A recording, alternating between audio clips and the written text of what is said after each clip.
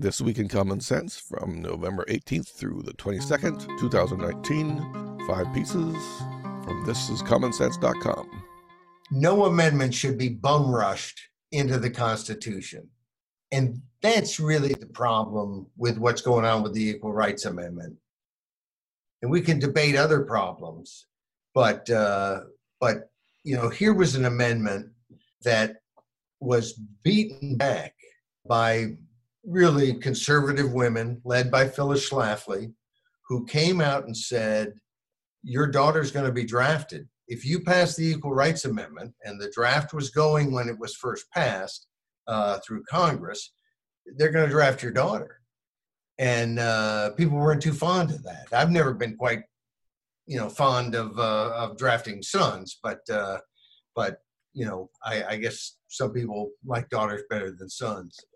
Anyway, I like them all and don't like the draft. And I just have always thought what was interesting about this subject is that Phyllis Schlafly was right,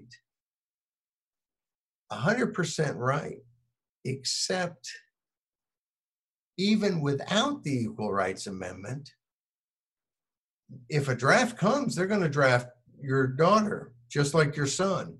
And it'll be interesting to see what happens as to whether they have to force equal amounts of women into the front lines as they would men. Of course, the reality, if you step back, is that the military doesn't need the draft. Warfare isn't becoming more manpower intensive. It's becoming dramatically less. With drones and with the, if you've ever seen a Star Wars movie, with the ability to have like all kinds of drones and robots with artificial intelligence, the future doesn't look like we need to draft a lot of people and put them into uniform and put a pack on their back and send them around the world.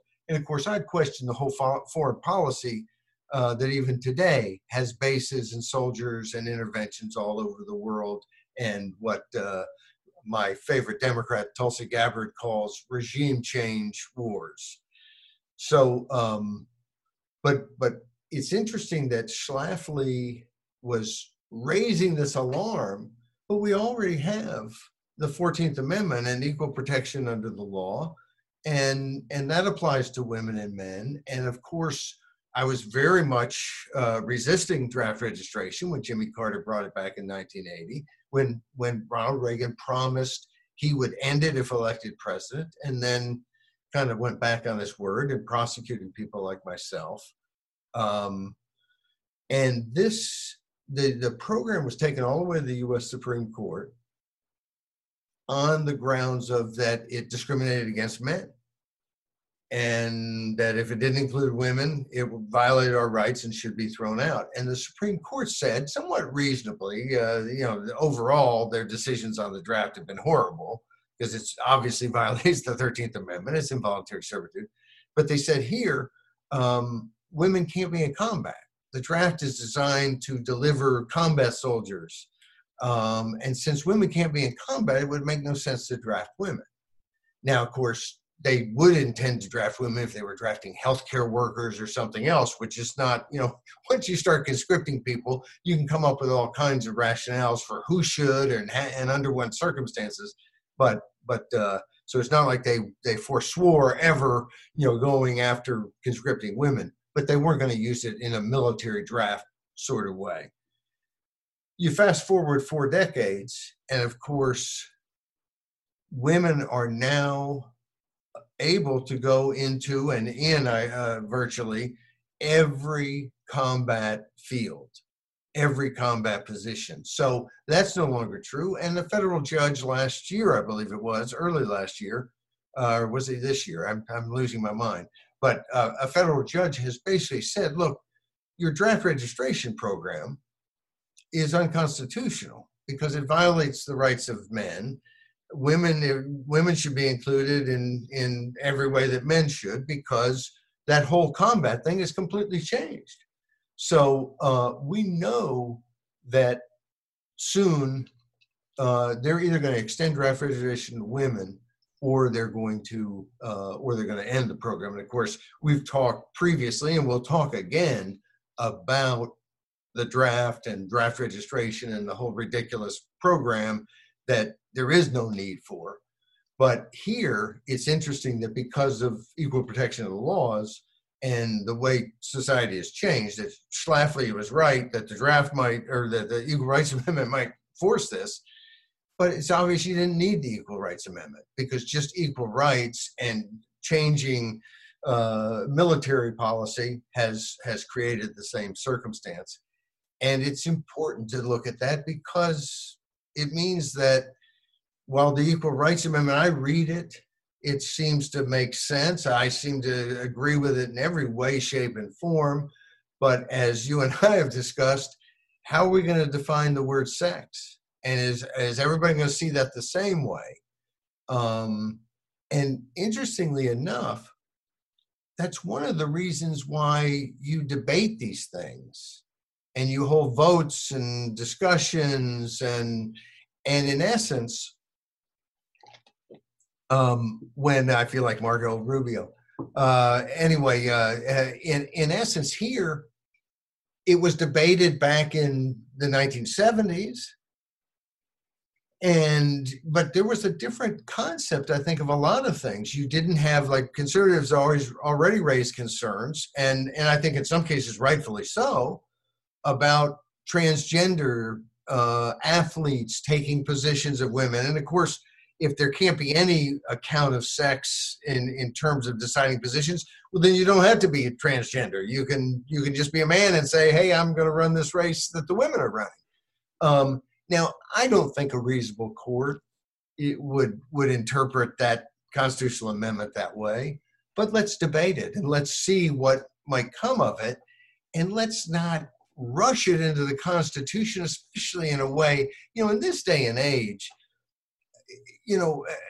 this is simple enough stuff that let's put it back through the process, and let's not say that we can just, even though the time has expired, what the heck, we're gonna ratify it and shove it in anyway. That's not likely to work well. You should mention how they're attempting to bum rush it in. Well, basically, in 1972, they passed it. They gave it a 7-year time period for ratification. And I always, when I say that and think about it, is when I was working for term limits, they brought constitutional amendments. Here's the constitutional amendment. We were wanting to make sure we got one in that was 3 terms in the House and 2 in the Senate and had lifetime limits and good stuff and written right. And they always had this little clause that said, ratification within 7 years of passage. And I thought, well, what if they don't ratify within 7 years? I'd like to have 10 or 20, or do we have to have any limit at all? And of course, the last constitutional amendment, the Madison Amendment, was proposed as part of the Bill of Rights. There were 12 elements to that. 10 of them got passed, 2 didn't. And the one one of the ones that didn't was then ratified 203 years later, in what was it, 1991 or I believe it was 1991 or 1992, on pay. And that's one of the reasons that people are saying, well, now we can just push through the Equal Rights Amendment because this one took 203 years. Why should there be any time limit? Well, the Madison Amendment, the ones that Madison proposed didn't have a time limit. And that's why that one has been added to the Constitution. The Equal Rights Amendment did. And of course, then it was extended. And as I understand it, it was extended by a majority vote of Congress, which is not the 2/3 that proposes amendments. But either way, it was extended until 1982. And then it's still not enough states ratified it. 35 states ratified it. 5 states rescinded their ratification after Phyllis Schlafly and other activists, went after it. And so you could argue that only 30 states have done it, but there's some question about whether rescinding votes should count. And I think that, certainly if they came before it was actually ratified by enough states, they should count. But either way, 2 states since that time, in very recent times, I think in the last, 4 or 5 years, Nevada and Illinois have now ratified it.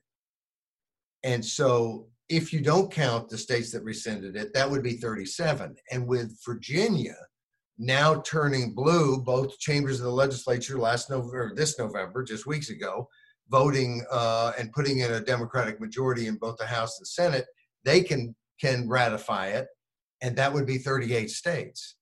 But of course, the deadline has run out. It ran out, 37 years ago, if I'm right. It's tough across the millennial things there, but anyway, it just seems to me it's very bad politics. It's a simple concept. Americans don't, for the most part, disagree about equal rights for men and women. Put it forward in some way that could unite the country, not like, wearing hoods and late at night sneaking into the, National Archives and sticking it in or something. This is it. The time has run out. Put it back through the process. Let's discuss the concerns anybody has, and let's pass it. I think I'd vote for it, but I'd want to have a discussion. I'd want something to be on the record that the way that I understand the terminology is the way that the authors understand the terminology, and that we can put that in the record, and that a court of law could look at it and say, okay, here's obviously the parameters that were intended by these words that are being used. Interpreting law is tough, but human beings really can do it if they try. But you have to have some process, and you have to have some respect for the people, enough respect that you don't try some end run like this. I think this is, and I know the media, it just cheerleads for it. There doesn't seem to be any real criticism over trying to do something that I think just takes away from people's confidence in government and in having some rule of law. If basically people can try to jam a constitutional amendment through that has already expired in its timeline, and that's barely a blip in any of the stories. It's just, yes, they can kind of, and if we cheerlead it enough and we just pass it anyway, we can kind of ignore that. It sets people who want to see that equal rights amendment up to be very disappointed when it doesn't happen. It sets up people who are on the other side to say, my goodness, I can't trust anything. Who knows what they'll do next? We need to let's talk. We need to get together and talk about maybe having a process that there could just be enough trust to know that when the time runs out for something, it's out, and you can bring it back, but you have to bring it back. It just seems so simple. When I was young, we're about the same age, when it was talking about it a great deal in the late 70s and early 80s, I became dubious about the amendment, largely because I didn't think that Americans any longer agreed on what rights were and what a basic right. But as one of your loyal readers, Pat, says on the website today, we don't know much about sex anymore. We can't agree about sex because there is this concept of gender, which was not a big deal in 1982. Yes. And I do look at things like that you've got transgender women who are biologically men competing in sports and stuff. And I look at that, and it's not so much on the basis of gender or sex, but on the basis of sport. I want sports to be, fun to watch and interesting. You want it to be competitive. You don't want it to be unfair, and that's no fun. But there is a different discussion that needs to be had. And again, that we can have that discussion. I know we can figure all this stuff out. We can be good to all people and welcoming, and let's give everybody their rights. And boy, if there's a conflict of rights someplace, let's drill down and figure out why we have a conflict there. I mean, this isn't stuff that we can't do. It's somewhat new. but that's the way the world is. It makes it more exciting that it's not always the same issues. There's new issues. Let's deal with them. It seems to me, though, that there's almost an attempt to say, no, let's jam in that we win or you win, or nobody wins in that sort of thing. Passing a constitutional amendment that we would then fight over later doesn't seem to solve any of those problems. The truth is, a discussion without passing a constitutional amendment might solve most of the problems. I mean, because I think about it, and I think there's sometimes this, and I saw it with Caitlyn Jenner, Bruce Jenner, Olympic superstar athlete, becomes a transgender woman, and it was big news, and I think nobody really cared. Great for hey, more power to you. Live the life you want to live. I really think there was not a lot of the country that, what's the big deal?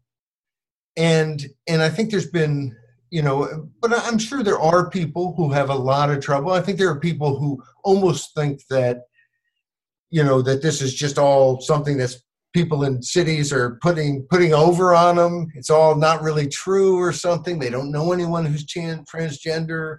I find that hard to believe that they've never bumped into anybody who was transgender, but it's depending on where you live and so on. You can these folks are going to have their opinions. They can have their rights. Transgender people can have their rights. I don't see that there's really going to be that much of disagreement over these things, except in who's dictating for somebody else. And the less we have to dictate, it's why when the bathroom policy came out, it was, anarchy has worked so well. This is, I don't know about you, but I've gone to the bathroom my whole life. And I've just never had any real problems. When you stop and think, it's one of the things that works pretty well in the United States. It doesn't matter where you are. There's bathrooms everywhere. And we've figured out how to make those bathrooms, and be able to come in and out. And I've never thought about checking the ID of anybody who went in and out. I've never had any problems in bathrooms. I have heard of some, but that's a whole nother case. No, it's the sort of thing that, I make light of how silly I think a lot of this is, but there are discussions to be had, and it's not just that we kind of are politically going to push different things. We're not going to have those discussions. That's not how you have those discussions. That's not how you bring people together, by trying to somehow pass this amendment. And maybe the people pushing it, that's not their goal to somehow, it doesn't have anything to do for them with transgender rights, because of course when it was discussed 30, 40 years ago, it didn't have anything to do with that. But whatever it has to do with, go through the process. And I think it's tough to tell people that today, because they see the process and they see that for the most part, when we get to see, and we had a couple things that were kind of about impeachment and some of that, we haven't talked that much about it, and won't be really, because there's plenty of it in the media, I've noticed, and for the most part, I don't think that's where the important decisions in our society are being made. But when we see discussions being had in living color on our TV sets, we're not very impressed. It's not the kind of discussions we'd like to see. We got to change that. And I think this Equal Rights Amendment, it's just kind of a silly thing, because it's not likely to happen and it's not really needed. And yet I think it could be a good discussion, and there may be parts of it needed, but in raising the red flag or the blue flag, we're not ever going to, they don't seem to be intent on taking it to the body politic in any reasonable, respectful way and saying, okay, let's try this. And surely, if they're saying we couldn't get an equal rights amendment that merely says men and women are equal under the law and written to solve anybody else's problem, if we can't agree on that as a society, if we can't write that up, that's pretty bad. And I'm not arguing that we have to. We've already written it up in the 14th Amendment. We could do it other ways too. We could, we could add language. We could say, we could define terms more. But if folks think that the best way to get that done is this end run, after time has run out and everybody's left the stadium, we're going to call a couple plays and see if we can get it across the end line. That just negates the whole idea that we have, that we're respectful of our fellow citizens and that we have some confidence that given a way to make the world better, people are going to agree. And that's something so simple that I think, I don't know, I haven't seen any polls, but men and women ought to be equal under the law. I got to think that's in the mid to high 90s. Yeah, the problem is that many people don't understand the equality of rights under the law. My argument always was that the language was fine with me, but it's not as if when you say equality of rights shall not be abridged on account of sex. Like, isn't that how it read? When you say that, it does not mean that something new is being added to rights. We're just recognizing that this is an element of the rights we've already had, and it's really just a gloss, because to me, what I fear in this with the people who are talking about gender rather than sex is that they're trying to force people to include rather than to allow freedom of association. And I fear that that's what's going on, and that's what many people are concerned about now too, about this kind of stuff, is that we have a bunch of people who aren't interested in freedom as defining rights, but instead as forcing people to do something they don't want. They want to order society the way they think society should be. And certainly, freedom of association kind of gets lost. You don't hear freedom of the press and freedom of speech, but freedom of association is big. And this may not be the best example from a PR standpoint, because people get so exercised over the idea that corporations are not people, they're corporations. But of course, corporations are comprised of people freely associating with each other. And you can write different rules.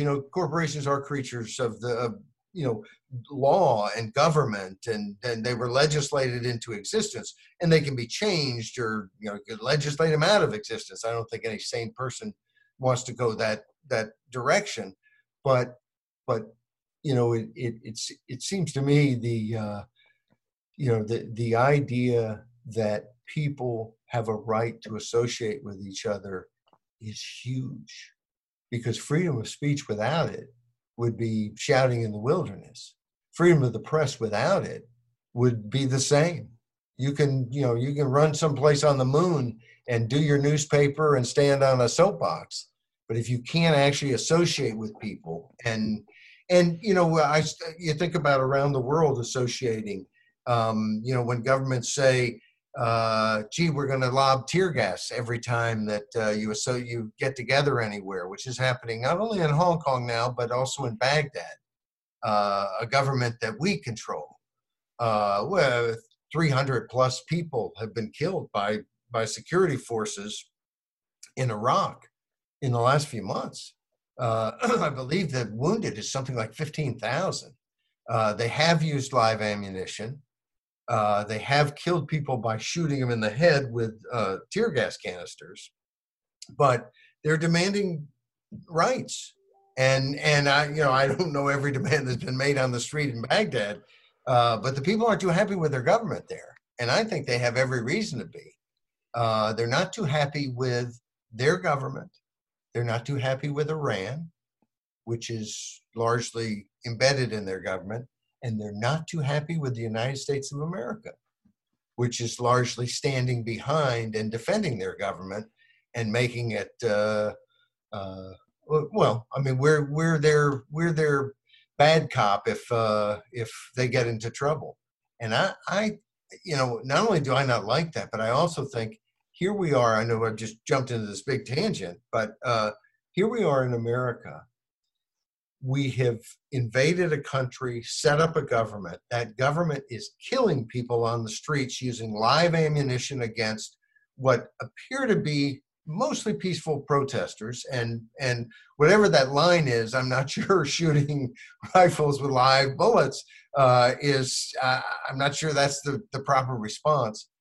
And yet there's no discussion really in America about any responsibility we might have for the monster we have created in Iraq. Just none. And that's really amazing.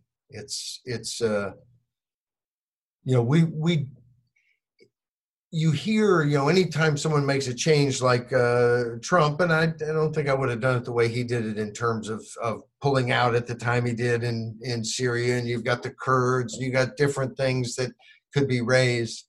But you hear all the problems at that point of what it means to not continue our intervention in Syria. But not one bit is really, I just don't think it comes home to people that what's going on the streets of Baghdad is our responsibility. We created those conditions. We put people there. We put the government there that's killing people. And it's kind of, I look at Venezuela and I think, the government of Cuba has some responsibility for what's happening to people on the streets of Venezuela. And I think in the same way, we have some responsibility for what's happening to people on the streets of Baghdad. Well, that seems undoubtable. I don't know how you could disagree, but I'm sure somebody does.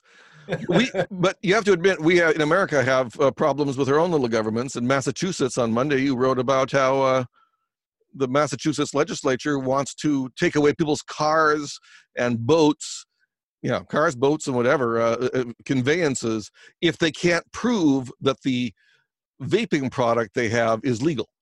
Yes. There's finally been just a little bit of sense on the drug war and marijuana. And Massachusetts has now legalized marijuana, and then some realization that we were going the wrong direction. And what's the first impulse? First of all, on all this vape stuff, and look, I don't smoke cigarettes. Once upon a time I did. I'm glad I gave them up. It was long ago. I kind of think I've encouraged loved ones I know, and I don't anymore, but at one point encouraged them to vape instead of smoke because I think it's healthier for you. But neither one of them's good. No, when my parents' generation would always say, we didn't know all the dangers of smoking, but I'm thinking, you're sucking smoke. I mean, no one stands around a fire and breathes in and tries to grab all the smoke. Everyone really, you cough the first couple of times. That's kind of a telltale sign that it's not good for you. And somehow breathing in,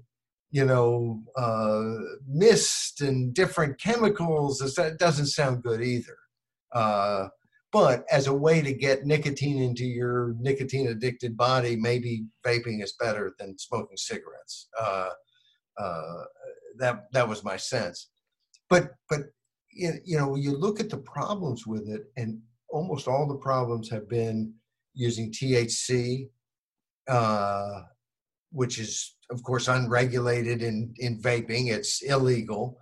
Not using the products that most of the big companies are producing and so on. So you're using kind of black market products in the vaping thing, and then they run into problems. And that has not, all the hype is kind of, I think, hidden that. But whatever, even if you're going to be insane about vaping, what is the first thing it seems like that the Massachusetts legislature wants to jump to is that we're going to use civil asset forfeiture against people. And if they can't prove their vaping products, like you say, they're going to grab their car or their boat. Or this is, our government is constantly doing things like this that just say they don't have good sense. They don't, Andy Griffith is dead. It's like the idea that maybe there should be some restraint and some common sense, that we don't live in a police state or shouldn't. And yet you hear these things constantly, that somehow we, police should just, be completely oppressive. And that is, we should be able to steal and beat up people.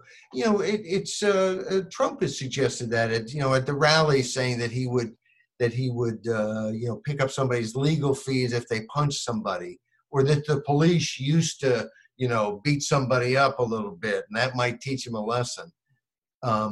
We don't need those police. I mean, we have to kind of decide as a society, to virtue signal by making police behave themselves, by making government actually do the right thing. It just seems like for so long there have been these sorts of policies that 90% of us, I was shocked, and in a good way, to see the polling on civil asset forfeiture. And the same is true with police cameras and others, but especially civil asset forfeiture. People understand and oppose the sort of violation that is to people's property rights, to criminal justice rights, to innocence until proven guilty. And the numbers are 88 and 92% against that policy. And yet it continues. They keep doing it, and they're in Massachusetts suggesting that they do it all over again. What that tells you is there's a disconnect. We're not in control. They're not looking at the polls and saying, hey, what do the people want? Because, boy, we want to do what they want. We work for them, and they don't like civil asset forfeiture. We need to find a different way to raise revenue. No, they're saying, those people may have said something, not that I really care. Whatever it is, we're doing what we want to do with the folks who we work with, the insiders or cronies, or just the people we work with. But the public be damned on these things. I mean, when you see things like this, and I've said the same thing about term limits, but you can understand on term limits that politicians, okay, on this one, we're going to say, screw you. We're going to do what's good for us. We don't care. We're not going to pass term limits because that would hurt us personally really bad. We'd have to leave our fine positions. But on civil asset forfeiture, I mean, how important, this isn't life or death to elected officials. What this is that the police unions and the prosecutors and other folks are going to say, hey, we like this money we're getting. And the public, they